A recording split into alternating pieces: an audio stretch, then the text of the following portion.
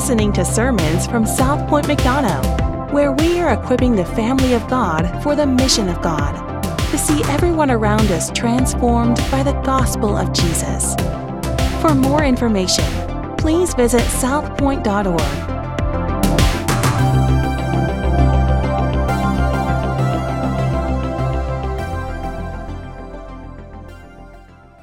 Does anybody ever struggle with doubt? Anybody struggle with doubt? Maybe you struggle with doubt in your marriage. Anybody ever think, man, does my wife actually love me? For some of y'all, that's quite reasonable. I'm like, I don't know why. I think that about myself. Why did Shannon ever marry me? So I struggle with doubt. Maybe you think that about your spouse. Maybe you think that about the government. We have plenty of reasons, and depending on who you talk to, somebody's going to doubt the politician, or somebody's going to doubt the medical field. I always struggle with doubting vegetables or different things that are GMO-free. Do you ever see those things? You're like, is this really organic? Does anybody ever struggle with that? You struggle with doubt? Do you ever doubt your eternal standing before God? Anybody there? Yeah, if we were honest, I'd say from one time to another, we all doubt that. And you lay in bed and it's just like, man, if I don't wake up in the morning, where am I going to spend the rest of my life? Doubt is all around us. There was a study that came out this past week from the University of Michigan, and hundreds of thousands of dollars were spent so they could tell us that for every hot dog that you eat, you lose on average 36 minutes of your life. For me, I wasn't really scared about that because I can't stand hot dogs. And by the way, you're like, oh yeah, but we get all beef. This study was actually done with all beef hot dogs. No joke. And so if you're like, yeah, usually we get the Oscar Mayer, listen, please, no, just don't do that. At least get the Hebrew Nationals, because that way you only lose 36 minutes of your life. So I'm sitting there reading that study. I'm like, seriously, these are tax dollars at work. This is fantastic. But then I kept reading the study and the report, and there were some other things that you could eat to actually gain minutes on your life. And some of those things were like dried nuts, vegetables, stuff like that. But one of the things, they actually said peanut butter and jelly sandwiches add 33 minutes onto your life. And I thought, well, praise God, I'm never going to die. And I also thought, so let's just say I'm laying there on my deathbed. It's like, eat another peanut butter and jelly sandwich. As long as you do that, every 33 minutes, you can live forever. I was really encouraged by this. So for one of the few times in my life, I thought, yes, thank you, University of Michigan. Thank you for spending all these ridiculous dollars on this. But even as I read that study and that report, I think, is this really true? And then I felt bad for a guy like Joey Chestnut, who has eaten thousands of hot dogs just in competition over the past few years, every 4th of July. I'm like, that dude's not going to make it to 50. I mean, he's just, every year, it's like, hey, let me see how many more months I can take off of my life. But we all struggle with doubt in different things. And here's what's crazy. As much as we all struggle with doubt in so many of these things, the way the culture has responded over the past 40, 50, 60 years has been to respond with an ever-increasing amount of doubt in our culture by saying, you know what? We can't really know absolute truth. So the problem has been, hey, we have doubt. And the culture has said, let's address that problem with more doubt. Because now, in order to find truth, what you do is you look inside of yourself. What do we want to express to everyone on social media, in the classroom? You want to express your truth. And if you disagree with somebody, it's just like, well, that's your truth. This is my truth. And then we have this whole modernism movement, which then started 40, 50 years ago with postmodernism. We can't really know truth. Truth can't really be known. But we decide to base our society on theories, which are unproven. You ever heard of the theory of evolution? So we have this theory. Here's a theory about what happened. Let's base our society on this. We can't know truth. And so all around us, we are constantly searching for truth. We're struggling with doubt. I had somebody, I'm trying to sell my house in Locust Grove, if you want to buy it. But I had somebody drive by a few weeks ago, right before the open house, and this lady, we were talking, she wanted to see the house, and I was just like, I've got to have my agent here and all this stuff. And so we talked, she was real nice. Before she left my house, she handed me this card right here. She said, and super nice lady. But she said, if you're ever struggling, she actually said this, if you're ever struggling with doubt or wondering about what all the issues in the world point to or what the future looks like, she said, do you ever struggle with that? I said, absolutely. I want to see where this conversation goes. So she said, you can go to jw.org. Now, some of you are like, let me write that down. Do that with a very discerning eye, okay? And so she pointed me to the Jehovah's Witnesses website, and there it wants to answer all of my questions. So I put that on my desk, and I was like, I'm going to use that in a sermon one day, so this is for y'all. I was thinking about y'all even a few weeks ago. So you go to jw.org, and it tries to answer all these questions to bring about some sort of answer. But what's crazy, once you start kind of digging into it, I was busy. I wanted to keep asking her questions, because even at the root of that, there is very little certainty. Most of it is speculation. Many of the speculations they've made over the past few years haven't come true. I received a text message a few weeks ago from a guy. He's a teacher at a local Christian school, not the same one where I send my kids, but another one. And he was sitting in chapel, and he said, we had some of the students give testimonies this morning. He said, and I was about to raise Cain because one of our senior boys stood up and said, let me tell you how I came to know about Jesus. I was looking inside myself and realized that I needed a Savior. And he sends me some, funny memes, and he was, some Chuck Norris type things. And he said, I couldn't handle it. He said, the Spirit is the one who draws us. And I'm like, yes and amen. But oftentimes, even when we hear that, I had to look inside myself. Let me tell you what you find when you look inside yourself. More of yourself. And so if we think, man, something is wrong, let me look inside myself. You want to know why you're looking in the first place? Because you understand that you're messed up. We don't look to ourselves for salvation. If we look to ourselves for anything, we realize there's a desperate need there. The student's testimony never had the work of Jesus as part of it. It never had anything to do with the scriptures. It had everything to do with that individual's intellect and their reasoning power to understand. But can I tell you, friends, religion says, here's how you can go up to God. Here's how you can attain a relationship with God. But the beautiful thing about a biblical faith is that it is the story of God coming down to us. God doesn't say, hey, come up to me, do your best, work real hard. No, like we just saw in this video, like we're going to see through the book of Luke, the story of the good news of the gospel is the fact that you cannot do it. So our Creator God condescended to us in the midst of our desperation and need. That is actually good news. So what we're going to see this morning, we're going to look at an intro to the book of Luke. Caleb read the first 4 verses. We're going to look at those. But the question I want you to answer for yourself is your faith, is it real? And you can say, well, my faith, is what you are placing your faith in, is it a biblical faith? Or is it some idea about maybe something you've heard? Is it a historical faith? Is it a verifiable faith? Does it not just make sense to you, but it's made sense for centuries?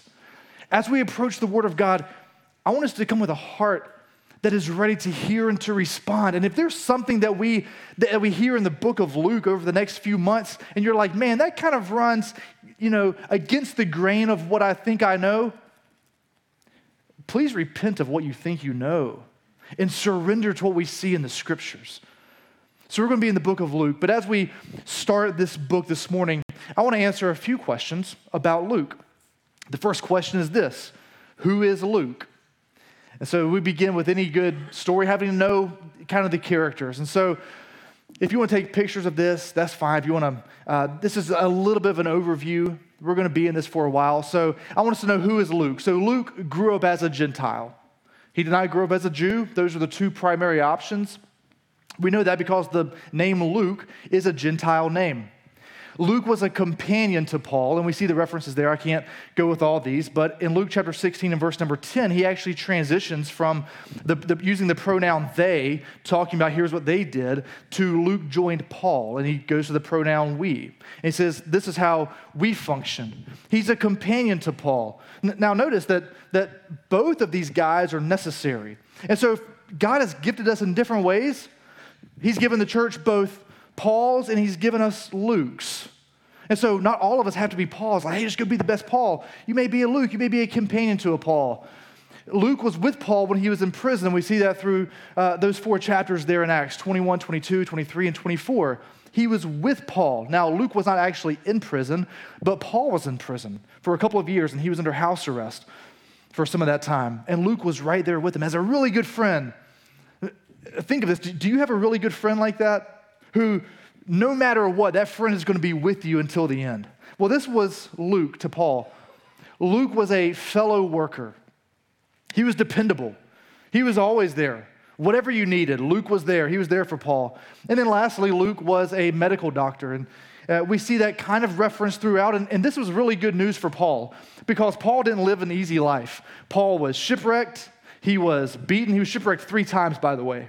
Not, after that, I'd be like, all right, I'm not getting on any more boats. He was shipwrecked, bitten by a snake.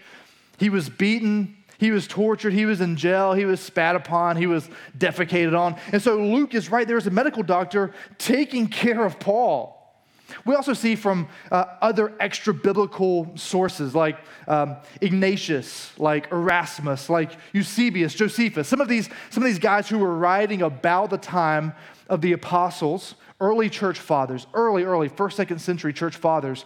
We know that Luke was actually, he was saved a little bit later in life.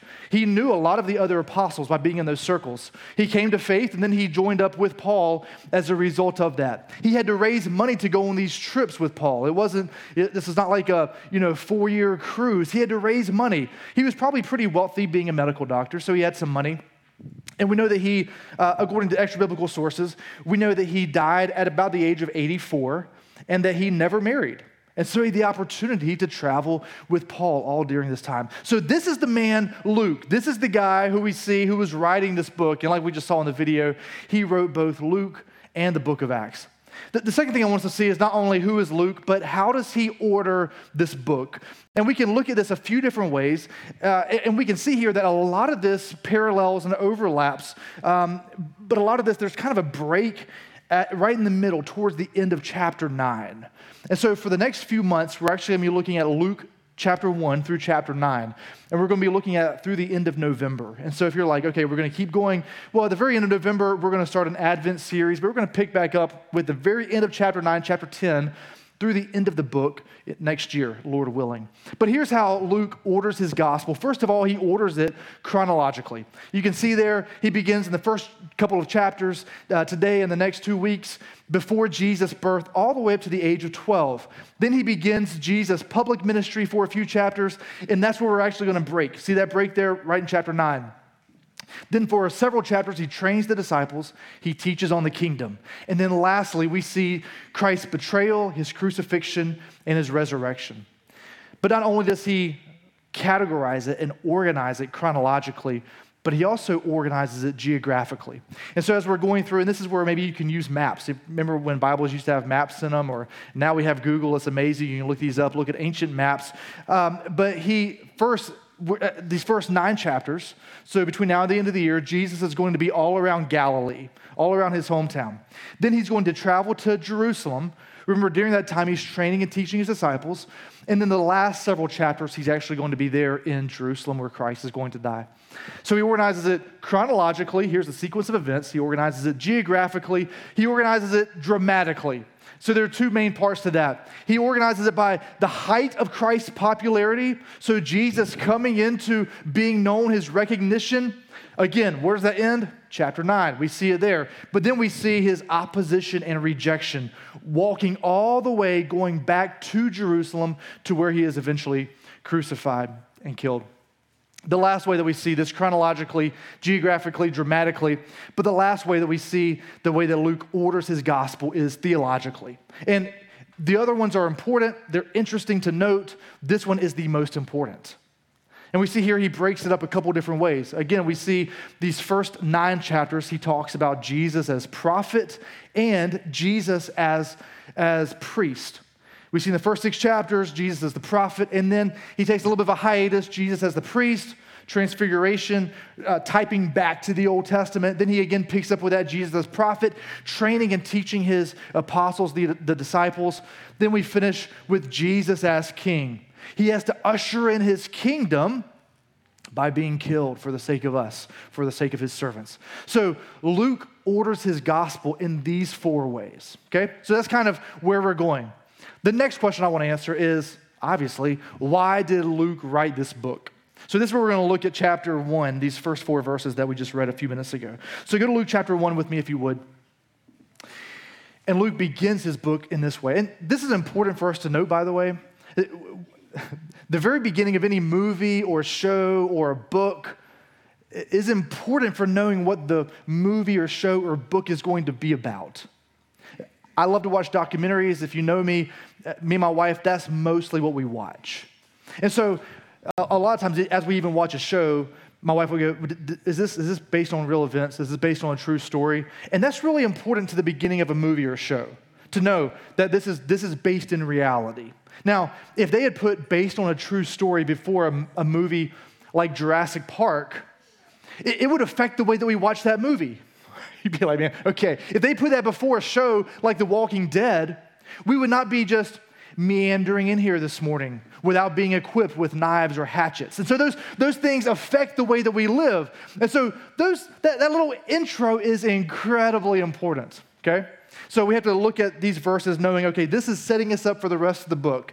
So like Caleb just read, we see here in the very beginning of Luke's gospel, he says, inasmuch as many have undertaken to compile a narrative of the things that have been accomplished for us. Now, notice what Luke doesn't say. He doesn't say, I'm going to write this because my version of events is going to be better. He doesn't say, these guys didn't really know what they were talking about, so you're about to get the real story. No, he says, many have gone before, I'm just adding to this. Now, we call Matthew, Mark, and Luke, and John, we call those the Gospels, the story of Jesus. But Matthew, Mark, and Luke, we call those the Synoptic Gospels. Everybody say synoptic. All right, good job. Y'all are still awake. Fantastic. So synoptic is a word that's made up of 2 parts. Syn, S-Y-N, means the same. So if you want to sync something, your phone or to Dropbox or something like that, you're saying make these 2 things the same. And optic obviously means to see. So if you go to optician, I guess, that's where you go. You go there and they work on your eyes. And so when we say the synoptic gospels, Matthew, Mark, and Luke are looking at the same story of Christ and his work, but they're looking at it from different vantage points. And we're going to see in Luke, not everything is the exact same. When we think about Luke, Matthew and Mark are kind of like Fox News and CNN. Okay? They're going to give you mainly the same story, just maybe altered a little bit from each other, depending on their perspective, okay? Depending on their audience. And you watch one and not the other. But Luke comes in kind of as BBC. It's going to maybe touch on some of the information, but with all this other different perspective. Same information, but a very different perspective. And so in relation to Matthew and Mark, Luke is pretty different.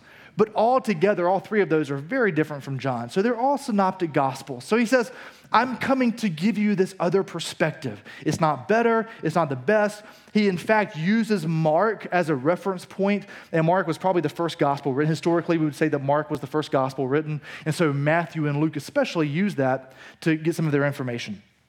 So he says, many have gone before. He says, the things that have been accomplished among us. Now notice that word accomplished, we saw it in the video, but that word literally means to be fulfilled. So he's saying, we've written about, you've heard about Jesus coming and fulfilling the Old Testament. If we see nothing else this morning, I want us to see that God keeps his promises.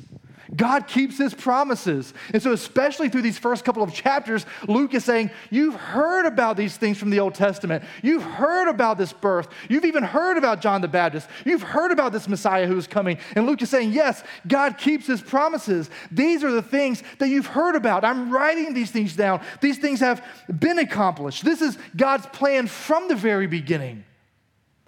And from the very beginning, we see the working of God, but that affects how we live today. That's what he's saying. I'm going to write these things down.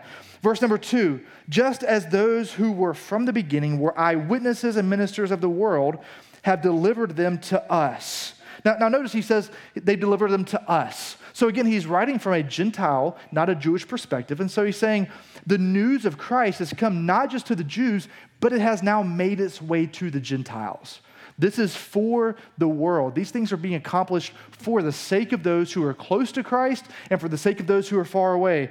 These things have been accomplished for us. Now, the thing that's important to notice about us, we also have to consider the context for when Luke was writing. Luke was probably written in about 62 AD. Okay, so that means this is when things are starting to heat up. Nero is about to come onto the scene. Things are starting to get really bad for believers there in the first century. And so with that, Luke says, I'm going to write some of these things down. Now, typically, and if you can look at Plato and Socrates, they would say the most reliable source of information was not the written word. For us, we say, oh, I heard somebody say this. Oh, I heard this. But historically, for thousands of years, the most reliable source was oral tradition. And they would say, even according to secular sources, they would say the reason is because you can look at someone and tell if they're lying to you or not. And this oral tradition, you had to tell everybody about it. And so there was just common knowledge, and it wouldn't change because it was so important. So he says, these things have been accomplished to us. I want to write these things down. And so we see Luke writing both a prequel and a sequel.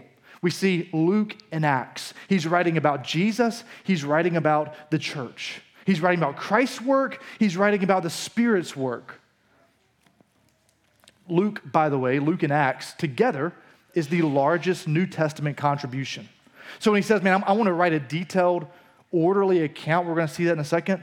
Luke and Acts make up most of the New Testament, or not most of the New Testament, by and large, most of the story of what Jesus did in the early church in the New Testament. Now, Paul wrote 13 books. We don't know who wrote Hebrews, but by word count, Luke wrote the most of the New Testament of any author. So that's important for us to know. This is one of the most important pieces of antiquity. But he says all these things have been accomplished for us, to us, through us. Verse number 3, it seemed good to me also, having followed all things closely. Now, notice he says he followed these things. In other words, that means he investigated these things.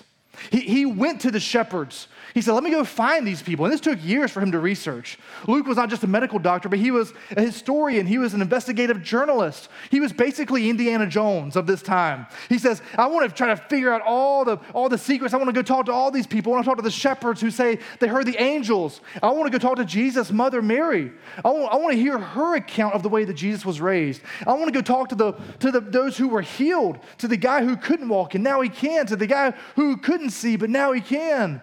I want to go talk to the little girl who was dead and now she's been made alive. That's what Luke was going around. He says, I was investigating these things. I want to go to the little boy who all he had was a Lunchable and it fed over 5,000 people. He says, I want to go talk to that boy and be like, bro, what were the ingredients in that meal? He says, I investigated all of these things.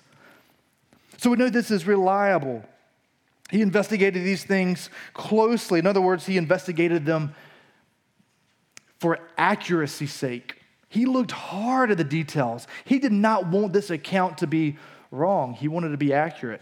And again, consider the context of this. You have tyrants pressing in to the early church. You have those they're about to be opposed. And so for the early church, the veracity, the truthfulness of their claims was incredibly important because he says, if you're going to sacrifice your life on something, it had better be true. So he's writing this down for the sake of the early believers. He's writing this down for the sake of us. He says he investigated these things closely. And then right there in the middle of verse number 3, he wrote an orderly account for us. In other words, he wrote this in sequence. He wrote this one event after the other. And we just saw that. That's important to Luke, and so it should be important to us. He investigated closely. He wrote an orderly account of these things. Another translation, by the way, of that word orderly, which I think is really important, it means to illuminate. It means to make something beautiful. So he didn't just write and say, here are the facts. All right, I'm done, black and white. He wants to write in a beautiful way, not in a way to say, okay, the information is true or the information is not. He wants to write in a way to compel us to believe. He wants to write in a way so that our lives are based on something not just factually correct, but magnificently beautiful. He says, so I'm going to write these things in an orderly way. Now notice right there at the end of verse number 3, we see this other character, this guy Theophilus. Now Theophilus, it literally means a friend or a lover of God. But notice the little adjective that he puts right before that. He says, most excellent Theophilus. This was probably a leader in Caesar's palace. That was a designation that was reserved for somebody who was really high up in the nation. And so we have Theophilus here, who has become a Christian because he heard about the good news of Jesus. He was also a Gentile. He was a Roman, probably a Roman soldier really high up. And Luke says, I want to write all these things down for you so that you may believe. Because Theophilus, you're going to begin hearing these things. And it's not just a matter of, yeah, I think I'll believe that and let me move on with my life. Luke is writing to Theophilus because if these things are true, then it's going to mean everything for Theophilus. It's going to mean his standing in Caesar's army. It's going to mean his job. And it's potentially going to mean his life. And so Luke wants to get these things right.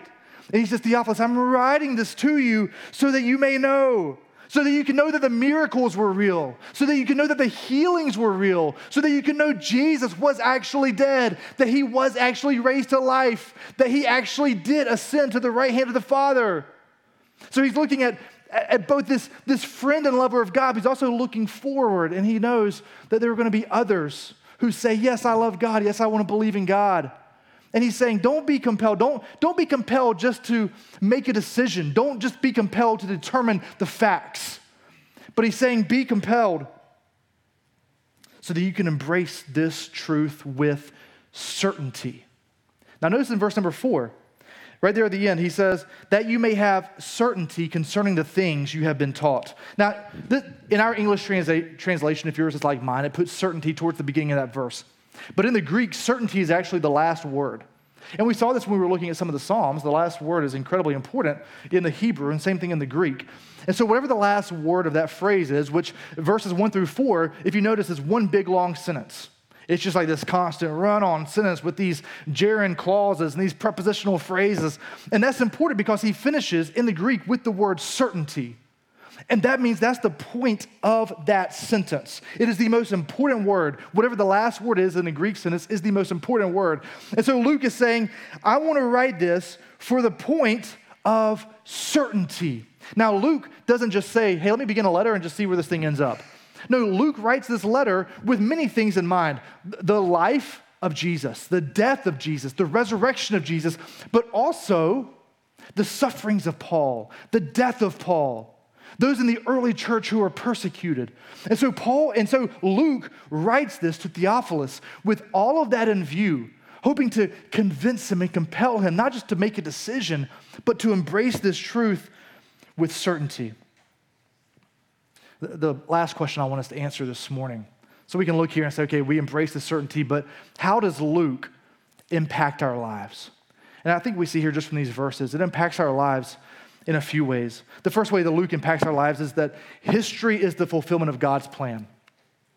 History is the fulfillment of God's plan. Luke says it even right here. Many have undertaken this work. They've compelled a narrative that's been accomplished among us. From the beginning, history is walking through the corridors of God's plan. Nothing happens in contradiction to that plan. Also, that does not mean that humans have no culpability. Because we're going to see later, Luke actually blames the Romans. He blames the Jewish leaders for putting Jesus to death. And so Luke doesn't say, well, it was just God's plan, so I guess they had to. He says, no, these were evil, wicked men, but it's still part of God's plan. Luke says, don't place your agenda above the word of God. Here he says there's certainty, and we saw it right there in verse number 2. So as we come to the scriptures, we don't take our agenda, our perspective, and say, let me see if the Bible lines up with what I believe. We say, do I believe what lines up with the scriptures? How else does Luke impact our lives? We should be committed to bringing others to the knowledge of the truth. Luke writes this as being the recipient of God's grace through Paul, who is the recipient of God's grace through the early church, through Jesus himself appearing to Paul. And Luke writes this to Theophilus and to those who say they love Jesus for the sake of our certainty for the transformation of our lives. And so I would encourage you, we're gonna look at chapters 1 through 9, but we also have some resources for you that we want to make available, because I think about this as a three-legged stool. The stool is made up of personal study. So I would encourage you to read through Luke. It doesn't take a ton of time to read through Luke. If you're a relatively slow reader, I put the words into a word count machine this week. It'll take you just under 2 hours to read through Luke. But if you were to read Luke chapter 1 through 9, it would take you well less than about 45 minutes to read through Luke chapter 1 through 9. I would encourage you, read through it several times over the next few months. There's personal study. Secondly, we're going to be going through this on Sunday mornings, and so be prepared, be here. If you miss a Sunday, listen to the podcast, walk through this with us so you get the whole picture. But then thirdly, we're to walk through this together in smaller groups of people. Be part of a life group as we walk together learning about how do we apply these truths of Scripture. So we have some resources for you. One was right there in your chair.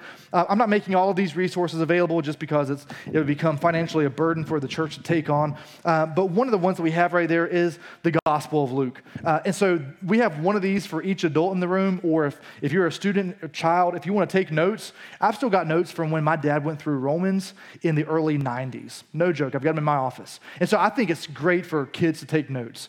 And I was a kid still in the early 90s. So we have that Luke journal there for you. That's for you. Take one of those, one for each adult. If you need more, I've got a whole other case of them. That's for free. That's our gift to you because we want you to walk through Luke with us. One of the other resources we have is a book by Mike McKinley, and it's actually Luke 1 through 12. But this is a resource that I'm recommending if you want to go a little more in depth to Luke. This is not a daily devotional, but it's more of a weekly, every couple of weeks. It's walking through some of these passages with us. And it's a way to apply these both to your life group, to your family, but that's actually available in our bookstore for $10. And so if we run out there on Amazon for a little bit more than that, but that's a good other, hey, let me know a little more about Luke. That book by Mike McKinley, incredibly accessible.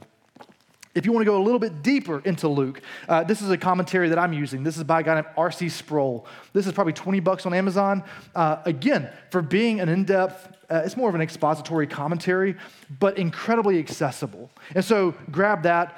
We're not selling this because I didn't know how many people would want a little more of an in-depth study. That's pretty in-depth. He looks more at the words there, but he's also looking at what are the turns of phrase and what is, again, as an expository commentary, he's saying, what's the main point of this passage? And he's digging a little more into the historical. So that's a little bit deeper, that R.C. Sproul commentary. I'll leave these up here on the stage afterwards. If you want to come look at them, please leave them because I had to buy these.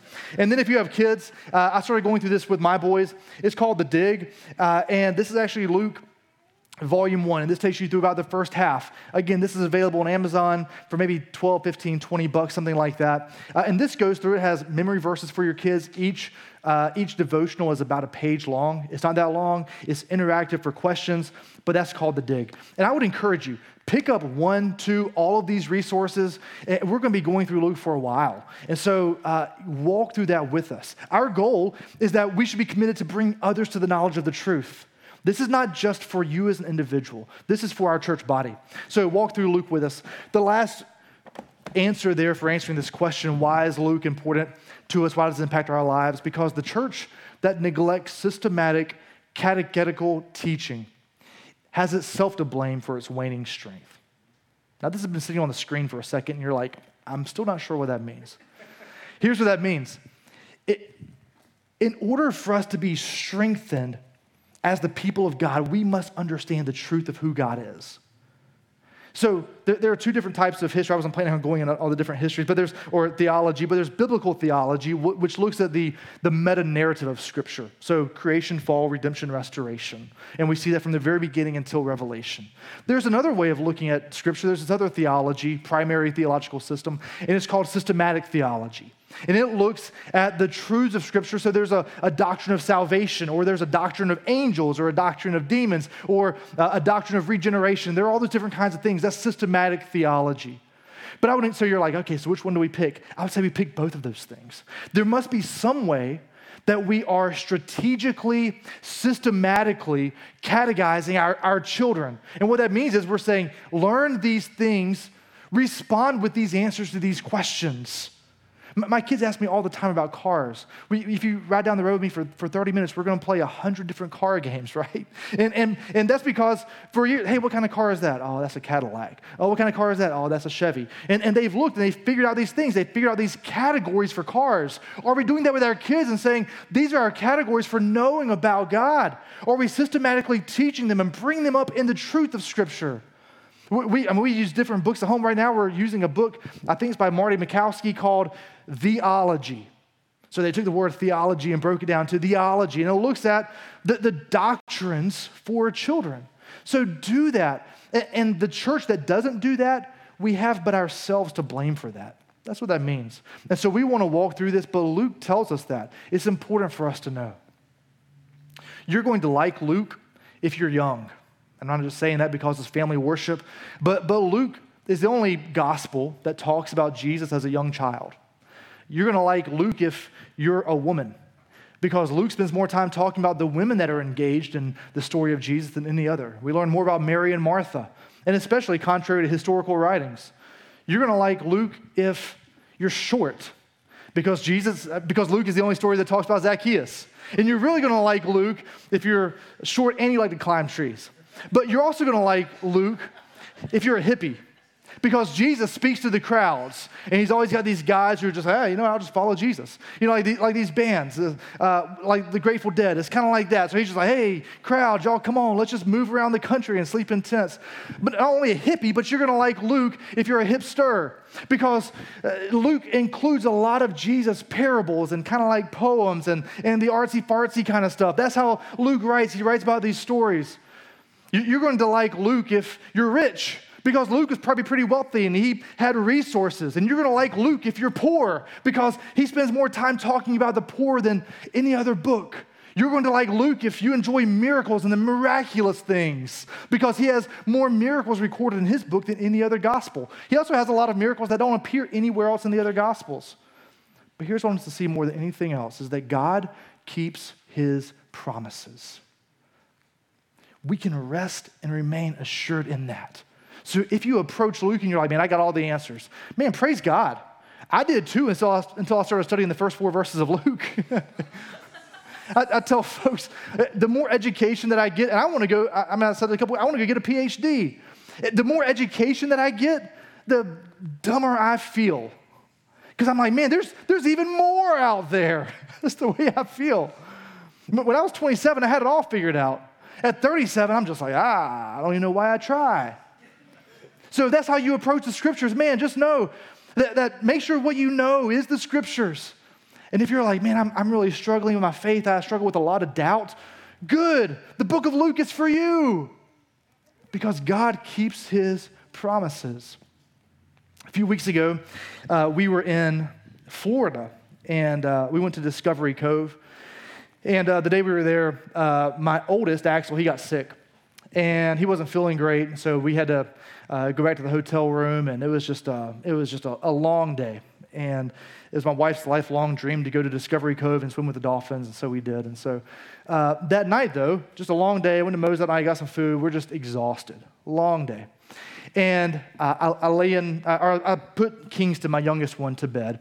And he's sitting right here. He asked me if I was going to tell a story about him this morning, and he said I could. So I didn't ask Axel, so I apologize. But I put Kingston down to bed. I'm about to go crash. It's like 9 o'clock, 9:30. Got a sick kid, been outside in the sun all day, just exhausted.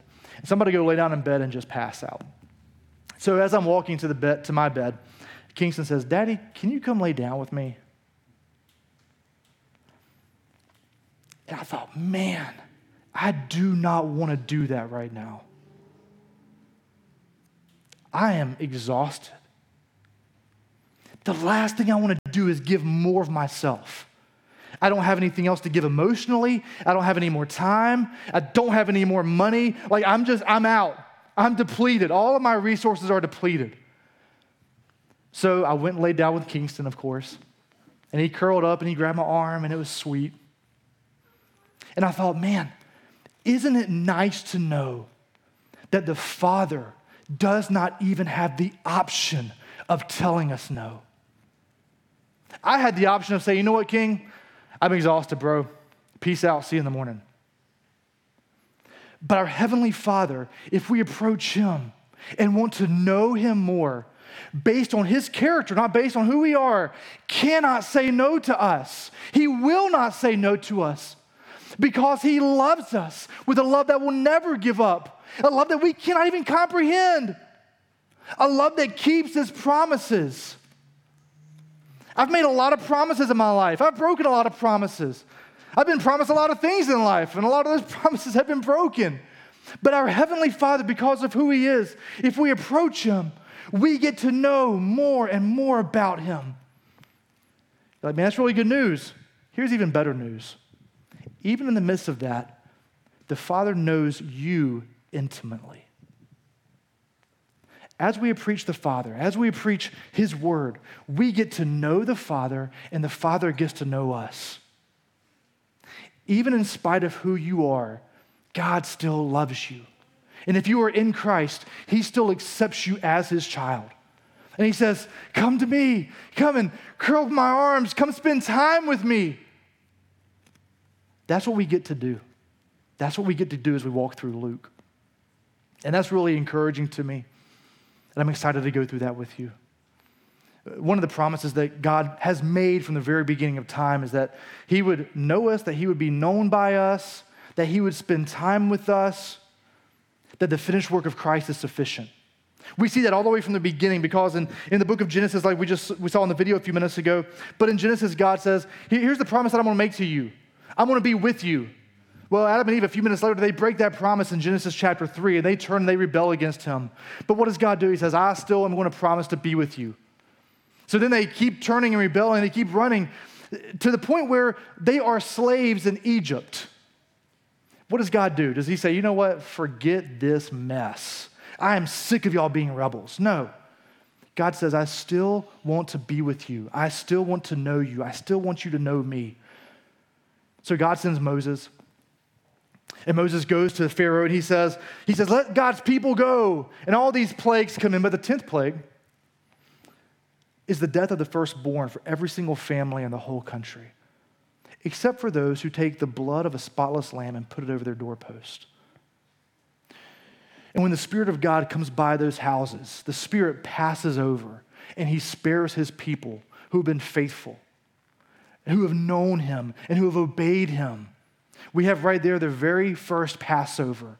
And not one of those children did God say, you know what, I promised something, but I'm actually not going to do that.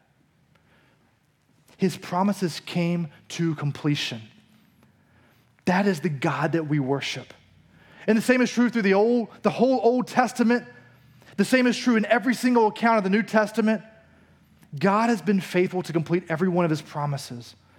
And so in the same way that we see the body that was broken in a lamb and the blood that was shed, and it represents the promise of God, we know that Christ's body was broken for us and his blood was poured out so that we could be in a relationship with God, so that God could be accurate in his promises. So this morning we have this meal that's called communion, and this comes from the Passover. There's bread that's up here in these bowls, and there's juice that is in these bowls. We remember the promise of God in spite of who we are. And that's really good news for us this morning. So I would encourage you, family, as we participate in this meal that we call communion, we can know Christ, but we can be known by Christ. Let's be reminded of that. Let's be reminded of the promise that he keeps perfectly because of Christ's sacrifice.